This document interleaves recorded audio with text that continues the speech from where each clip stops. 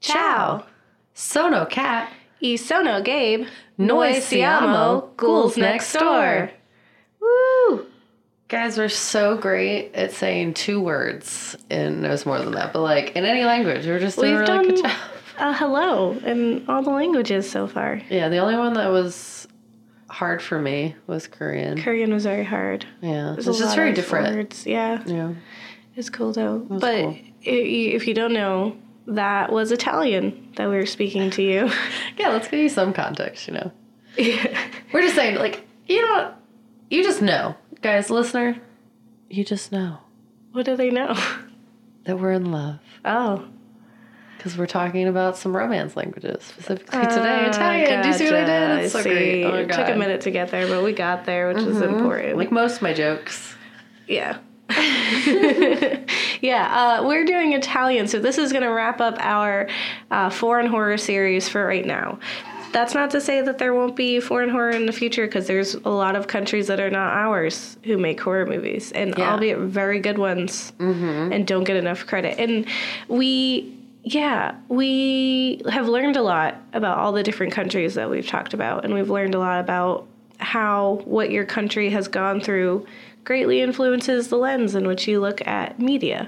Yeah, media, or specifically horror historiography, if you will. Ooh, fancy. Yeah, I get to use my degree. Haha, everyone who said I wouldn't. What's up? History. Yeah. It does stuff. Yeah, we, in the whole time, what I found in this series is that we haven't been able to watch everything that's, like, suggested. And that's not to say that we don't want to. It's just we don't have a lot of time. And our episodes are only an hour. We can't cover all of them. Yeah. So, like, it's just a kind of subtle one day. And if you feel really strongly about it, tell us. Like, my friend told me that, like, what, you didn't do Chinese horror films? And I was like, tell me about some. Yeah. And they were like, you have to see these. They, like, ruined my sister's, like, emotional state for, like, a whole year. And I was like, what? So, like, yeah, there's other places. There's other places we haven't been. And we're going to go. And maybe if we didn't cover something in, you know, the places we have been, you can go back, you know? Yeah.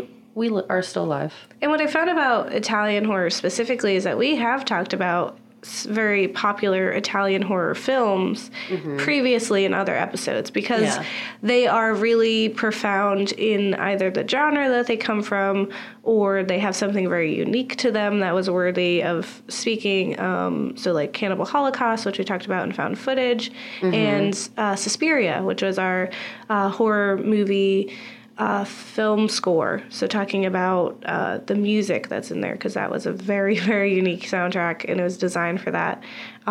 So I'm not going to be surprised if we run if we into talk them. about them again, yeah. Or if we eventually do have to watch Salo, which we did not. Yeah. Just going to put that out there. One thing I'll say that's really interesting about Italy and their horror films is they're always doing something a little extra. Yeah. They're taking a thing you thought you knew about. I mean, like, you thought you knew. Yeah, you thought you were comfortable. Guess what? We did the thing that you thought you knew and made it just real extra. Yeah. We added 8 million plus to that in a unique and very Italian way, or at least that's, you know, what we read about. Yeah. And you thought it was one thing. You thought that thing couldn't be done again. And we did it, but it's different. It's unique, and it's extra. It's more colorful. There's more music, you know. Suspiria was all color and sound. Yes. You know, like Cannibal, very realistic violence and gore. Or hyper-realistic violence and gore. Yeah, I would say it's like they have an appreciation for all types of media and genres and cultures, and then take those and they're like, I really like this thing. How can we make this Italian? Which has been this whole thing, which is cool. And what we see is that, I guess, to make it Italian, you make it More. extra. You make it more. You go to the extremes. Yeah. And that's what we got. Yeah. Cool. Thanks for listening. We love you. We tell you facts. All the facts. Your facts. Still facts. About that spooky stuff. Yeah, spooky stuff. Perhaps. Stay Alive. Oh, cool. All right. Well, let's talk about Italy. Yes. As we said we were gonna. So, we pulled from 2 specific places, or 3, we did some research, as we do. Yes. So what we kind of found out is that, the really early emergence of, like, film in general, but especially in reference to Italian horror, it really seemed like it was going to become a promising addition to what we see kind of like in mainstream horror today, when you started to see like some of the really new films in like 1910 to 20s when film existed, you know what I'm saying? Because they really seemed like they were pushing the boundaries of like what special effects could be for that time period, and approaching moral and religious issues in a unique and arguably very Italian way. So it really seemed like they were going to be like doing it. They were going to do the extra stuff from the beginning, and then they just didn't because of a lot of reasons. So, as it happens, similar to some of the other countries we've talked about in this series, we're pulled the plug on creative freedom. And you add fascism in as well, and you sort of get a better understanding of what happened to Italian horror and why it took a different direction than what we saw in France or Japan or Korea in the post-World War II realm. So if you didn't know, in 1922, Benito Mussolini led the establishment of the fascist regime in Italy, preaching freedom from the Savoy monarchy, the official policy being autonomy. So by definition, the capacity of an agent to act in accordance with objective morality rather than under the influence of desires. So, as we see in Daenerys Targaryen and Mussolini, we're gonna set these people free from tyranny. By putting them under our tyranny. With blood and violence. So it's just sort of strange when you see someone argue for freedom in a, like, definition. Kind of that euphemism mentality of, like, that you see in dictatorships. You saw it in the Mao Zedong era of China. You see it in Mussolini, Italy. And they just use it as a way to be like, hey, we're going to go do some real authoritative Victorian murder. What's up? You're going to listen to us or you're not going to have ears. I don't understand. What's the problem? You're free. So what? But free to. You owe us. Free with quotes. So, Freer. But what's really interesting about the Mussolini regime is that it offered heavy support to the film industry to convey that message. It's like freedom, but my freedom. Propaganda. Watch a film about it. So they give them a ton of money. And we see that with the creation of, what's it called?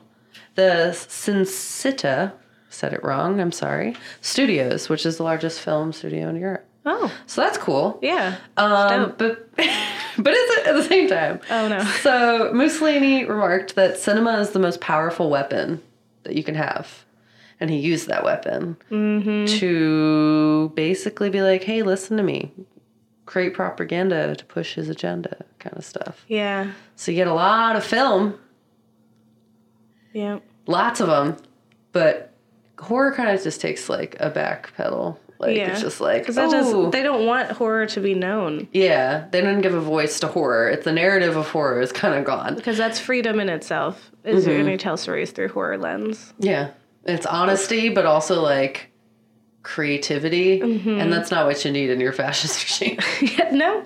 You think fascism, you're like, hey, let's throw a lot of, like, colors and creative stuff in there. So that kind of, like, messed that whole thing up. So you see nothing but censorship. Italian films produced in the late 1930s were just basically all propaganda films, and are no longer findable to ghouls like us. So any horror films that existed before then or like tried to exist and were banned through censorship, like it's very hard to find them. So it's not saying they weren't ever doing a thing, but no one was able to see it. Like kind of like the Korean films that we missed out on. Internationally we lose out on a lot of that. So they're no longer findable. It's sad. But post-World War II Italy saw the rise of influential Italian neorealism movements, which we'll talk about a little bit, with the launching of directorial careers of Luciano Visconti, Roberto Rossellini, and Vittorio De Sica. Woo. Hopefully I said this right. But just as it begun, neorealism declined in the late 1950s in favor of lighter films. So we start to see that, like, oh, you can't make a film, but if you make a film, we don't want to watch it because we have a lot going on. Yeah. And we want to focus on lighter things. So you have a really big success of commedia all'Italia genre. So directors like Fellini and, I can't say his name, Antonioni. Michelangelo Antonioni. And actresses like Sophia Loren, Giulietta Messina, Gina Lolo Brigida. Excellent. My bad. Achieved, their international stardom. But you see a lot of comedies. You see a lot of, like, slice of life films in this neorealism period. Yeah. But you don't see a lot of horror. So the horror kind of gets a backpedal, keeps that backpedal. And it does show up here and there. But what's interesting is that a lot of their films were either ignored globally and received a lot of revere at home, or ignored at home and revered globally by horror fanatics like us. Yeah. So you kind of don't really get a middle ground. It's interesting. Yeah. Yeah. But what we do see is a lot of, in our, I guess, the films that we watched, a lot of sexuality and graphic violence as a theme. So, arguably commenting on the horrors taking place on the ground during the war and living in a fascist empire, it dove deep in all the extreme ways that, we kind of talked about. It was like bright and loud and graphic. But what's like troubling about it is that a lot of it is graphic violence against women and using women and violence against them as a plot point or just like entertainment value. And it's usually very over the top, kind of making women not seem like people and making them seem like butchered meat. And you kind of see that, and that's not good. But it's problematic, but here we are. Yeah. That's a history of horror all the time. But while neorealism exploded after the war and was incredibly influential at the international level, neorealist films made up only a small percentage of the Italian films produced during this period, as post-war Italian moviegoers preferred escapist comedies starring actors such as Toto and Alberto Sordi. With the realities of war and the corruption both in government and religion, Italians sought films that documented and spoke to everyday life, but in a nicer way. Mm-hmm. Presented it symbolic and allegorical in a way to question what was happening around them, but not going too far, like horror kind of does. Yeah. So you see a lot of, like, I guess melodramatic, like, what is happening in our world, but masked in kind of like lighter things. So you don't, But then, as life goes on, you start to really see the very brief stint of very graphic horror films, which we watched some of. But before that, you kind of see another decrease. So you go up, you go down, you go up, you go down. But an analyzer, I guess, of sorts, Steiny points out how in 1963 there was a significant decrease overall in communal and collective activities in Italy, which is kind of why horror took another back step, because people would generally go to the theater to see a film. But with like the rise of VHS tapes, people didn't really want to go to the theater. They no longer were in awe of watching films that spooked and grossed out them in a small burst of time in a crowded place. Yeah. They wanted to do that in the privacy of their own homes, or not at all. Yeah. But you also saw like a substantial number of Italians no longer going to church and buying televisions. So they wanted to kind of enjoy a more passive and familial use of leisure time. Yeah. Which, I mean, if your life's really stressful and hard, that makes sense. Yeah, and religion definitely influenced most of their films in some way. Either it was against that and against that kind of tyranny, or it was like if you let go of your religion, you're in trouble kind of thing. Mm-hmm. Like moral questions and themes being like masked in there. Yeah. Because you can't make it too overt or it gets taken away. Yeah, exactly. It's not allowed. But yeah, and you also see just the use of a lot of iconographic, so like masking what they're trying to say. But we really see that in the film genre that we're going to talk about in Bava's Giallo and subsequently in Argento's critiques later as a mechanism. The films are a mechanism through which you can critique the patriarchy, capitalism, and at times imperialistic impulse. I don't know if they do that. I think in a way, sometimes they were trying to. I think they were trying to. I would say that. But shout out to 100 Years of Cinema for helping us make some sense out of maybe what... I don't know if it made sense to y'all, but it made sense to me a little bit. So thank you to them for kind of like making a video slice of life for us to explain what that's about. Yeah. Yeah. Yeah, I mean, so like Kat said, Italian films had favored popular films of the time. Like, so they were kind of mimicking in a way, but in their way. Right. So prior to the 80s and 90s boom in Hong Kong action movie imports, Italy was well known for its Western films in the 60s. Spaghetti Western. The Spaghetti Western. Bob's Burgers talks about that and it's cute. Or it's also known as sword and sandal epics. Yeah. I don't know why. Sword and sandal epics? Yeah. But they were really... Because, I mean, you know, the Western is very clearly... It's a Greek play. Yeah. The epic. The epic. The, you know, American Western, right? It's such... That's, like, a quintessential American film. But the spaghetti Westerns were these, like, Italian takes on that. And they took that same, like... brutish nature and stuff. That, or I don't know. Because it's like it could be super. Is it because you make pasta? That's kind of rude. It's like naming the killer condom detective macaroni. Yes. Oh God, that wasn't our fault. We didn't do that. But up so way before even that, right? So up until the 60s, the genre was nearly silent. Right, because of that, it just like didn't have an opportunity to really flourish because it didn't have a place. It was just too much for a period that should have been just like everything's fine, it's all good. Yeah, or we always get to argue like horror is really the place where people get to say more. That was the problem, you know. We don't want you to say more. There's no says. There's no words. Exactly. Watch Slice of Life fun. Yeah.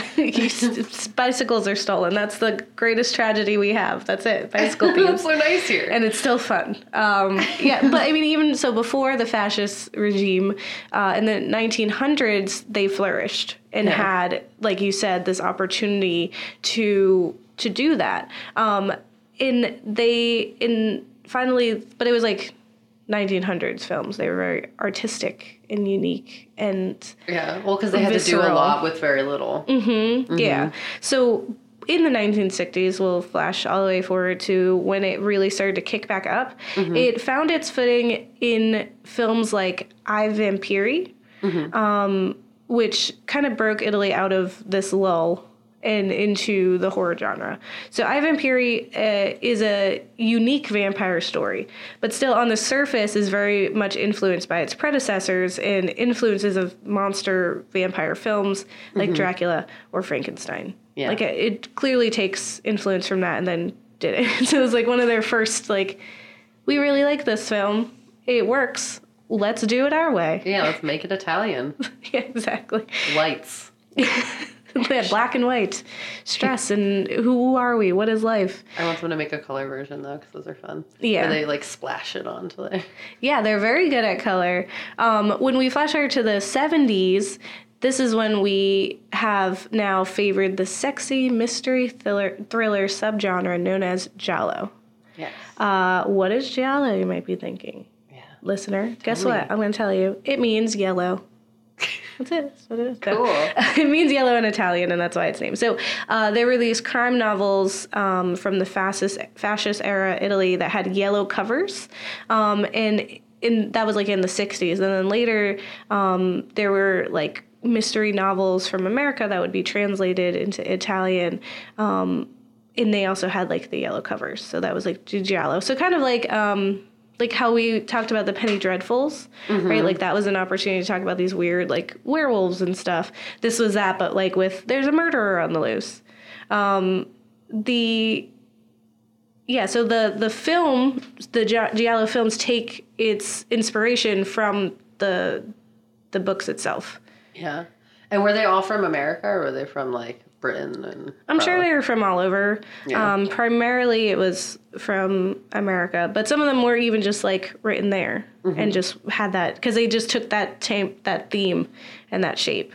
So then they adopted that into the actual genre of film.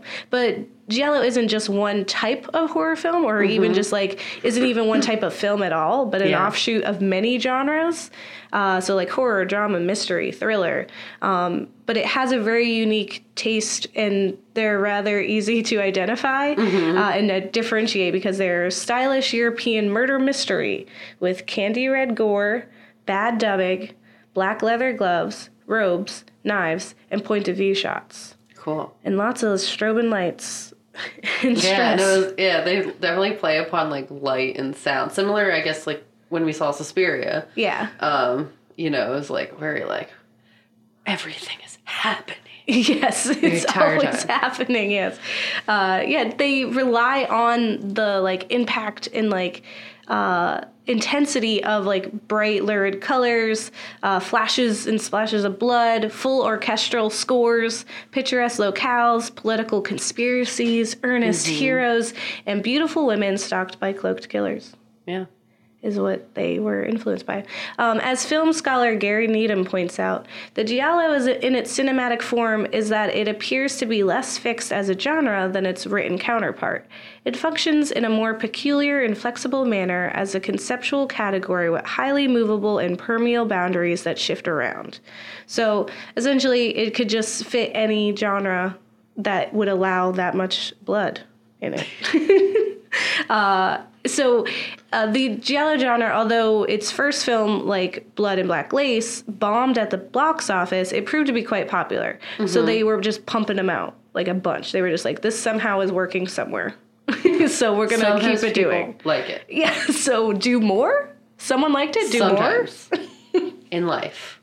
When you least expect it. Love happens. It's so true. And it's for Giallo films. Yeah. And as they were, like, pumping them out, they always had, like, these really strange sounding titles. I think it's just like, your mind is a something and only I have the key. Like, that's the whole title. Is the entire sentence. So they're really saying what it's about, making it real clear cut for people. Yes, you know exactly what you're getting into.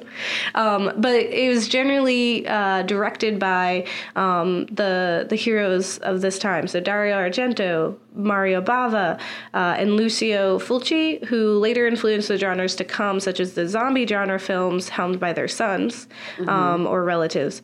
Argento has been said to be Italy's Hitchcock with his unique and memorable style that would stick and influence the genres for years to come, while others, like other filmmakers of the time making Giallo, were not so artistic and were more of like a fun exploitative romp. Yeah, I feel like we kind of saw that theme, like, when we were researching. It was like, whenever there was a film that they liked from a different place, Yeah. it would start out real smart and, like, real uniquely Italian and, like, really saying something Yeah.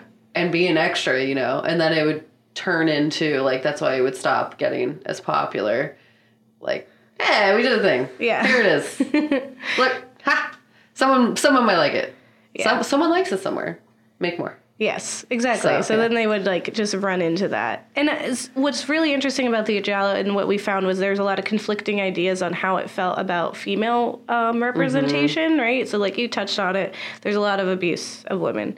Unlike frantic women. Unlike the ones that we have experienced in our other horror films, like genres with other foreign films, they are kind of helpless and are solely victims. Even the ones who are supposed to be enemies are victims in a way, and they're just getting slapped around and called stupid. But they're usually you little idiot. Yes. But whenever there's a female lead, it does seem like the detective story takes a backseat, and instead they use this as like a weapon to explore female sexuality and psyche, using the thriller elements to reflect like their fragile, like hysteric woman life. Like, oh my God, they're so crazy. Which is just like Blood and Black Lace. Yeah. Which just, you know, use the female body for pleasure as like abusive pleasure, and it's kind of scary. Yeah, it was very gory and graphic against women. It was interesting. Yeah. It's for somebody. Surprisingly, Giallo became even more sleazy with regular thriller plots now full of graphic violence and sex. And this was like an attempt for them to hold on to the viewerships that they were losing because it wasn't that interesting anymore. Noel Murray of the AV Club website, which I used for a bit of this information, said this about Giallo. Anyone who dives headfirst into the genre will have to be willing to accept that these shiny-looking mood pieces can be exceptionally grim and misanthropic, treating human bodies, and naked female bodies especially, like meat, ripe for the carving. But for those who can appreciate that cinema can be about base stimulation and still be artfully made, Giallo can be fun. If nothing else, it's worth recognizing the genre's pervasive influence from crafty American thrillers like Dressed to Kill and Halloween to more highbrow Into the Night films like Stanley Kubrick's Eyes Wide Shut. Even the blockbuster The Da Vinci Code is, at its core, a giallo. Yeah. Which I would agree.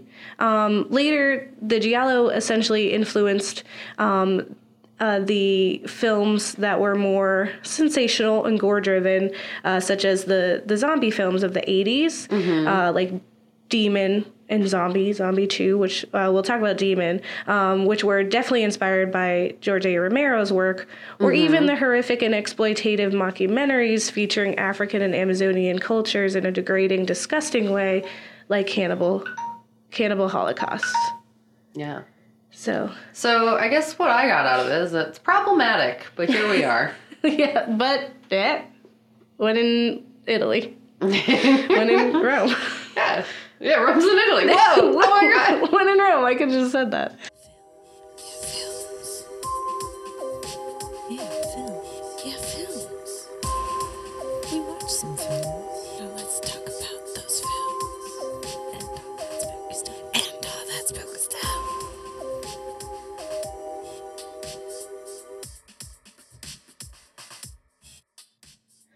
All right, so we watch stuff as we do. Yeah. I love that we say that every time. Like it's new. Like Is you it? didn't just hear that entire interlude.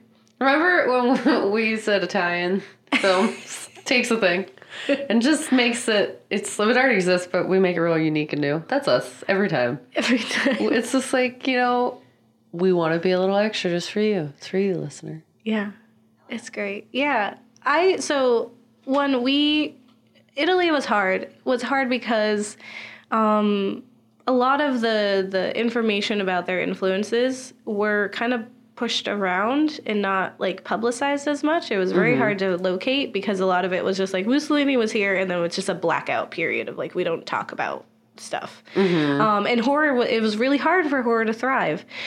So finding giallo, it was just like, wow, this is this very impactful, unique genre that like we have to cover. Like there's no way that we're gonna like gloss, like if we're doing foreign horror, how can we not do this? Yeah. And we've talked about Suspiria. We have watched just like randomly Dario Argento films because he's very unique and they stick with you. I enjoy him. I do. I very much enjoy Dario Argento films. Yes. It's just fun. He is fun. He is so fun. We're not going to talk about Suspiria because we already did, but that even has been argued is not a giallo. It doesn't have exactly the right like qualifications, but it's definitely his style, which is very much influenced by that genre because he pioneered it.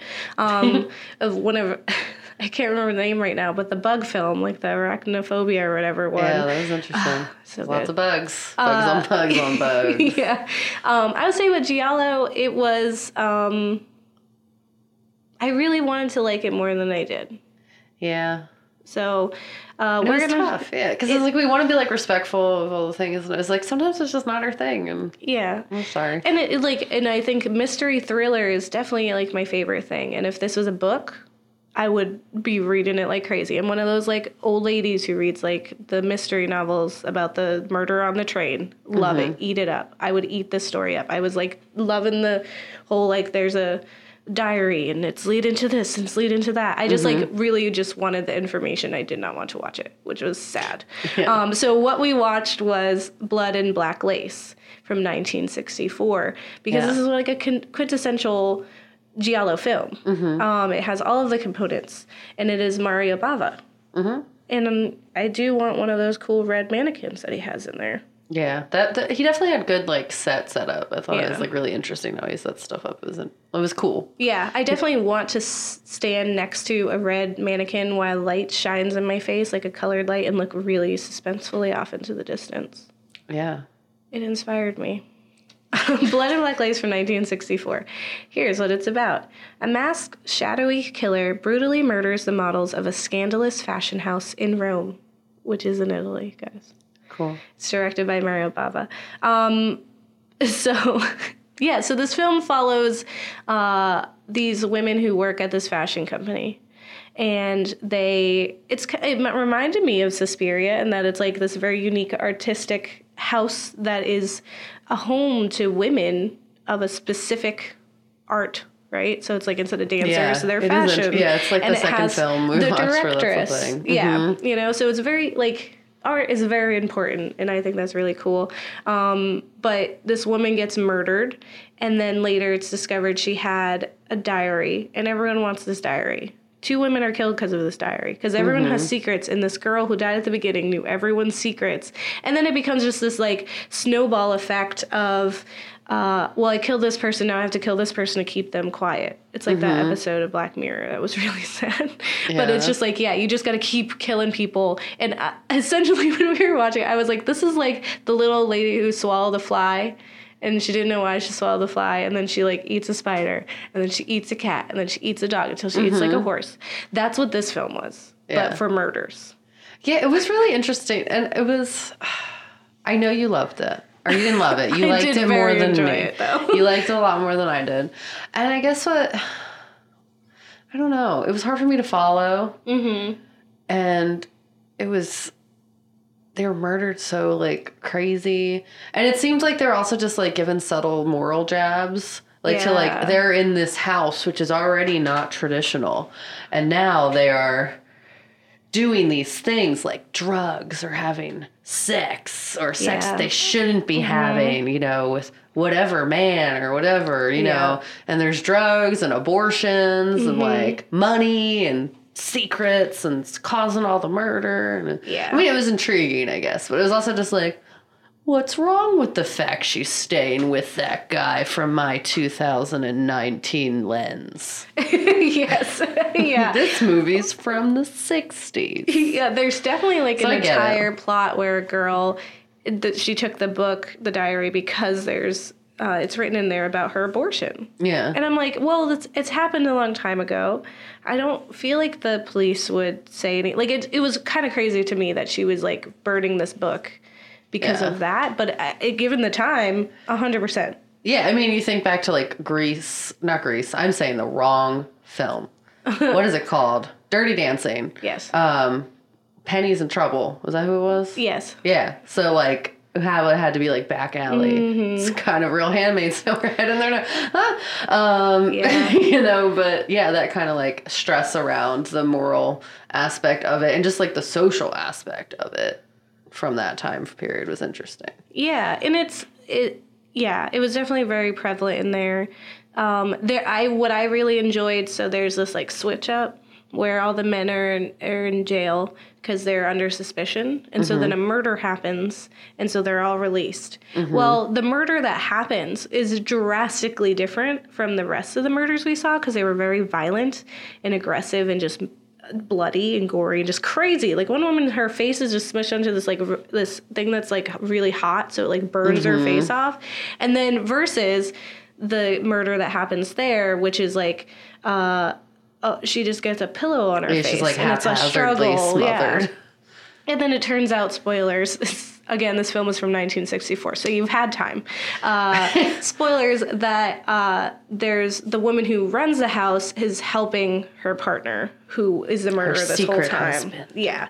And that's why it was different. And I thought the attention to that detail was super interesting to me. Because, like, if I were reading the book and that part came up, because even when it happened, I was like, that's a very drastically different killing style. I remember you, like, being like, he's not very good at smothering her. Like, you critiqued his suffocation talent. It was very bad. And I was like, this is not right. She's moving all around. Oh, she's not doing a good, or whoever, they're not doing a good job. It was super out of character for me. So it was cool to see that there was a reason for that. But for a Giallo film, right, it had the color, it had the fashion, it has the gore. It's the masked man. He's got this, like, white cloth on his face, so we never know. And a hat. Yeah. Like, he looks like a mysterious like a trench coat man. with a hat, yeah. It's super cool. And yeah, it just definitely felt like it was a detective downtown, and she came in and she changed my life. Like, that I can hear this as an audio drama,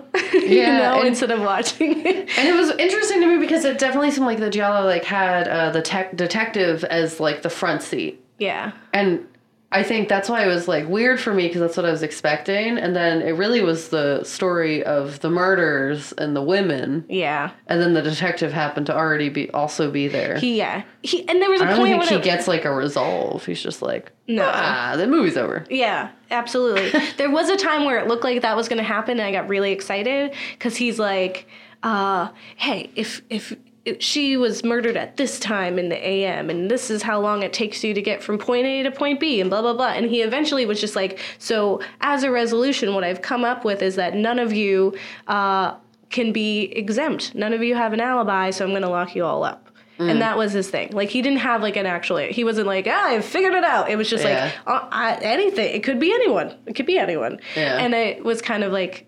It kind of let me down. But with what made Giallo films popular is this very unique style in taking, like, these, like, stressful and exciting, lurid mystery tales and bringing them to life with all this color and with this action and with this drama is exactly what was needed for the time. But it also has dub, which is very important because unlike our other films, the dub didn't feel like as important or as impactful to the film as these ones did. Like, they're very known for having oddly weird, bad dub.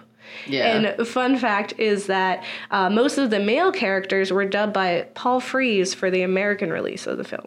So we're getting one male voice that just is doing different. And that I was wondering, I was like, why can't I tell the difference from any of these men? they all look different. You did comment on that, which is funny. So that is a really fun fact. Yeah. But yeah, it has a lot of really cool things in there. But it's crazy. It's definitely its whole thing. But that's the Giallo is what influenced the later realm of gory films that were also very popular in Italy, which is what inspired us to watch Demons or Demoni. I think. I don't know. I think it was Demons. I saw one time where there was an eye.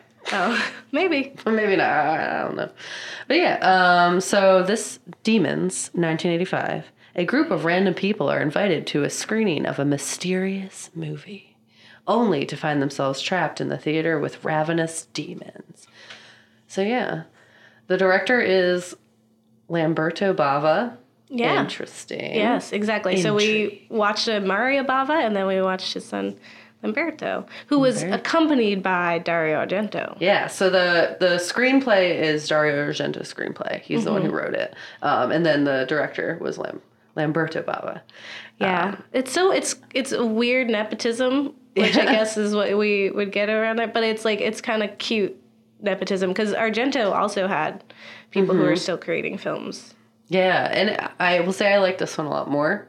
I don't know if it was really a Giallo. It's not. It's not. Yeah. Okay, cool. I loved it.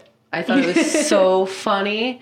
And I just, it was like, it was scary at times too. Because like the way they went about everything, they took it seriously. It was actually like more graphic than I expected it to be. Oh, It was yeah. very Suspiria-like in the way that they used the music and, like, the brightness and the drama.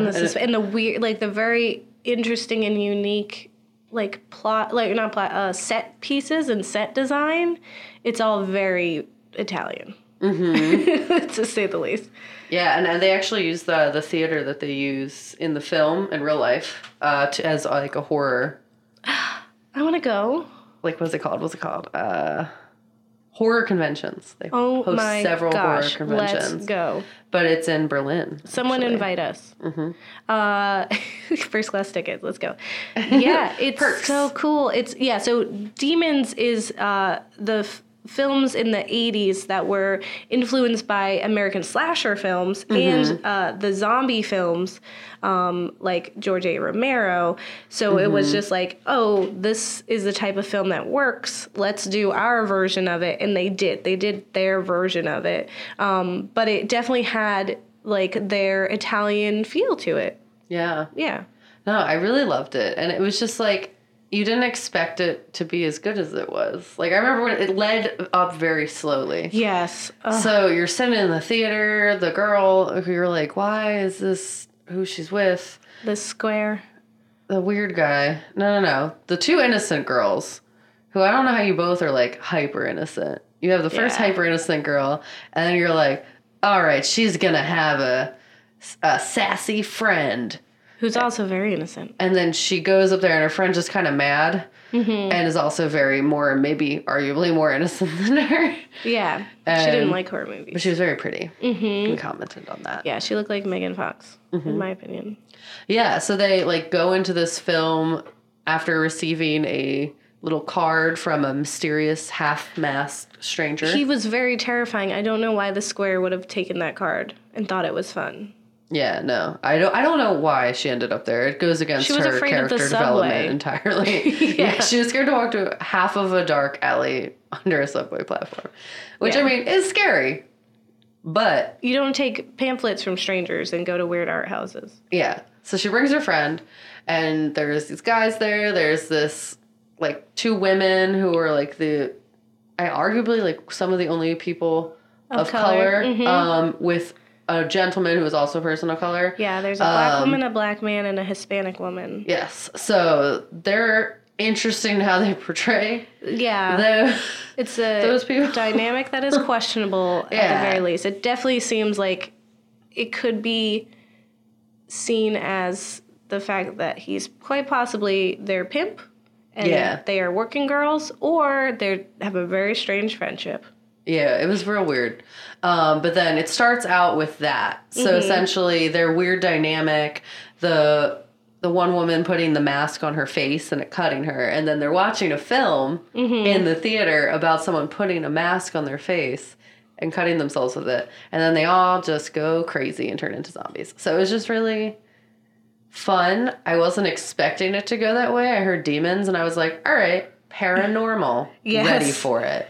And then it was just full on zombie apocalypse. Somehow a helicopter gets hauled in there. Yeah, oh my God. I don't even like. It's so crazy. I'll be honest. I took my medicine at the end. So like towards the end, I was like, What is this? all I know is that this is great music. Which is the goth, techno. Yeah, techno time. goth, which is right now my favorite Absolutely type of music right now. fantastic. It was great. They play, they play some really good. They play really great music. But it's the film. So it's where they go to see a film. Right. And what I thought was really, really cool is that we go into the film. Like, we start watching the film. Like, it just becomes the Film inside primary a film, yeah. which is super cool. And in that film, it's like a bunch of teenagers and they're going to this like abandoned grave or something. And it's Nostradamus's grave, which was super weird. Like, it was a weird obsession with Nostradamus. And they were like, he's buried here and he has secrets and all this stuff. Curses. And it's like, what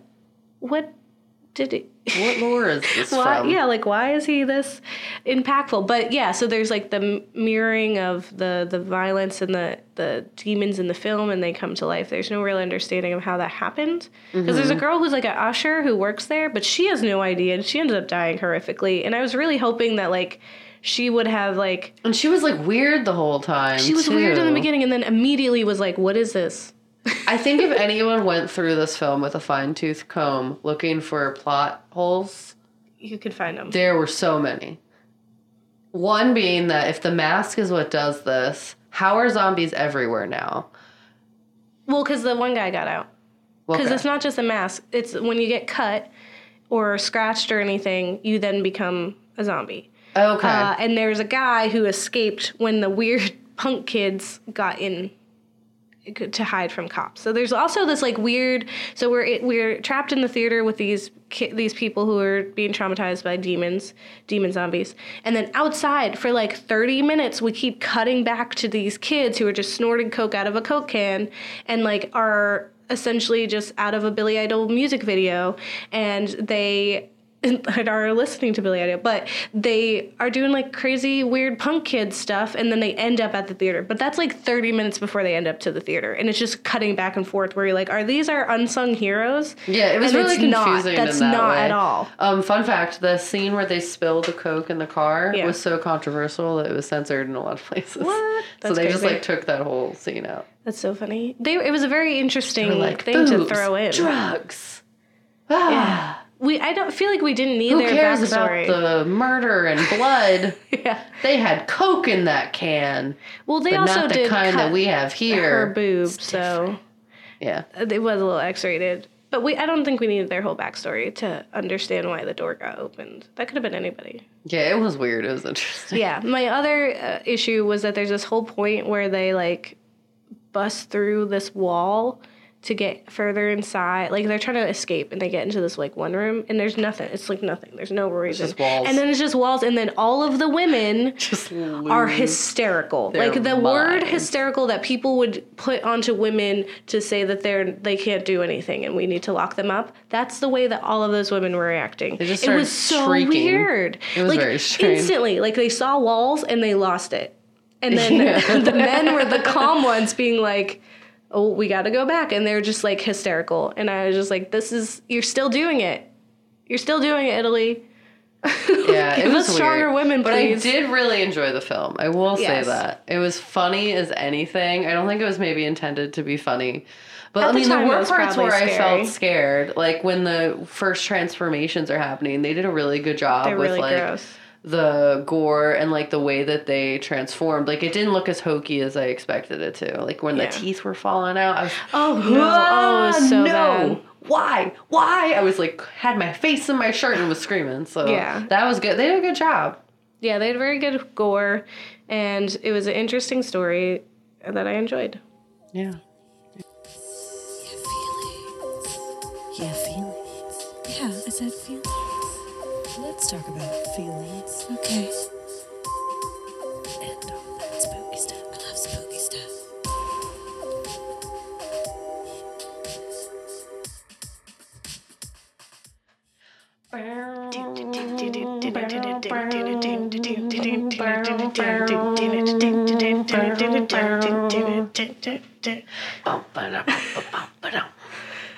Yeah. If you didn't know, that was our a cappella version of goth techno.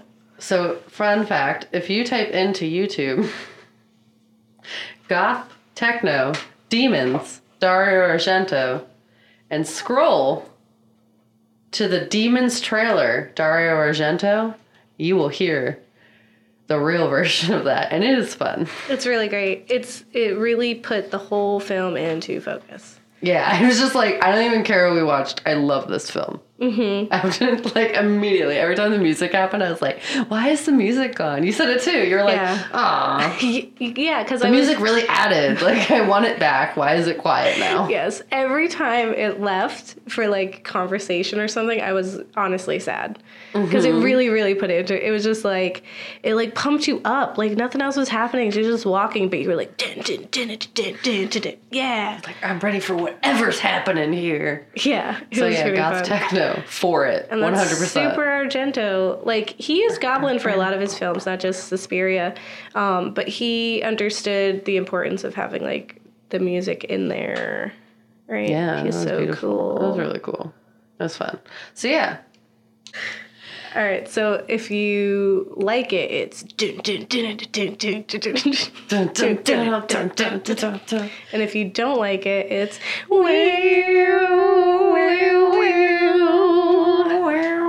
which is super. This is the most fun we've done in one of our rating systems, in my opinion. Yeah, it's my favorite by far.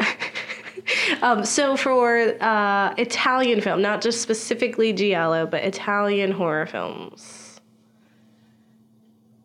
So like the second one we watched, if that's like a lot of them, like I like Suspiria, I liked that one, so I'm gonna go dun, dun, dun, dun, dun, dun, dun, dun, dun, dun.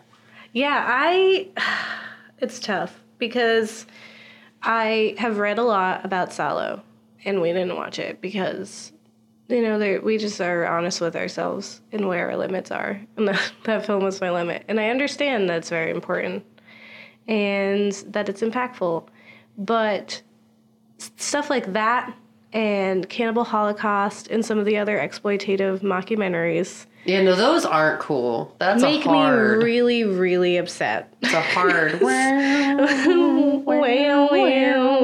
Yeah. So there's a part of me that's like, no. As far as Italian cinema goes, there is some really, really good foundational work that's throughout there that I, you know, as a film person, have to, you know, pay respect to. But yeah, with giallo, I really just want to read those giallos. Yeah. I want to read them. I do enjoy, like, I think I could just, like, have them on in the background, and I would love to see, like, to glance over and see some weird colors happening. I want to live in one of those houses that has, like, a lot of bright colors and lots of stripes. You know when just every one of your rooms is a different bright color. And, like, lots of black and white, like, furniture. It just looks like, what's it called? Like Beetlejuice. Like the house in Beetlejuice is essentially a giallo or like film. Giallo themed birthday party. Absolutely, just giallo themed life. With that, I did Without like the murder. Yeah, without the murder and the mystery. The other films, yeah, I'm still down to watch them. So it's like but yeah, I'm glad we did. Yeah, no, I'm happy we did it, and it's just like I acknowledge why I didn't like it, why I did. Yeah, it's there. Yeah. And, you know, respect for it. Yeah. It's just maybe not going to always be my thing. Yeah, I enjoy the creativity of Blood and Black Lace and the really, really unique way that it told a story. Yeah. And I enjoyed that just from, like, a filmmaking standpoint. But also just, like, as a person who loves thrillers, I do wish there was more. And I wish there were more recent films that were made in the giallo, like, frame of mind. Like, if you have a suggestion for a film that's more recent, so it would have, like, a little more things that I can get down with, like the representation of women have improved, let me know, because I do want to watch them. Yeah. It's just, like, an interesting and I think very uniquely Italian thing that it would be cool to see it done in a more modern lens, just because then maybe we would understand it a little bit more. I feel like when you're looking back, it's like always a little hard to fully get why. Yeah. You know? And I saw, you know, it does seem like they kind of, so like the 60s with giallo, their 80s with their slasher, and then even a little into the 90s. But I haven't seen a lot of Italian horror that is doing that has its own unique thing, and it's doing it now. But I also was looking in the past, so it could be there and I just don't know. But if any suggestions are welcome. Yeah, send us a message, ghouls.nextdoor.com.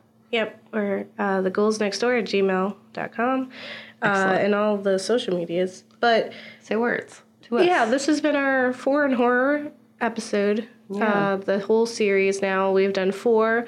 If you haven't heard, we've done Japanese, French, and Korean, as well as this one. So if you haven't heard those, check them out. And then definitely let us know if you have any suggestions or what your thoughts were, if you enjoyed any of these specifically. We love hearing about it. And then if there's things you want us to do in the future. Yeah, absolutely. We got another really cool series coming up for you that I'm very excited about. And I'm not going to tell you about it. It's going to be a surprise. Okay. Well, you know, but they don't know. Like a twist, like a giallo Thriller? It is a thriller. It's going to thrill you all. Beautiful. You're going to be so excited.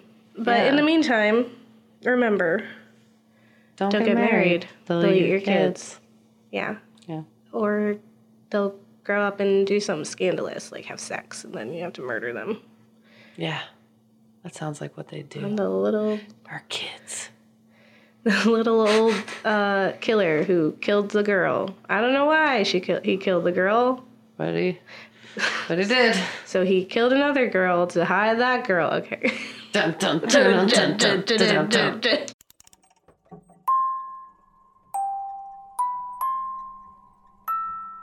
Just so you know, this show is about scary stuff. So don't say I didn't warn you guys. And remember, don't be scared. Murderous Minors brings true tales of children who have killed. Premeditated murders, accidental killings and deaths, from toddlers to 18-year-old killers, no one is too young to take a life.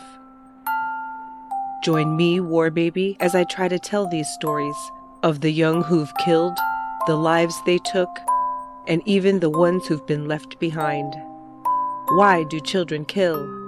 What do we do with young killers? And do they kill again? Until next time, don't be scared.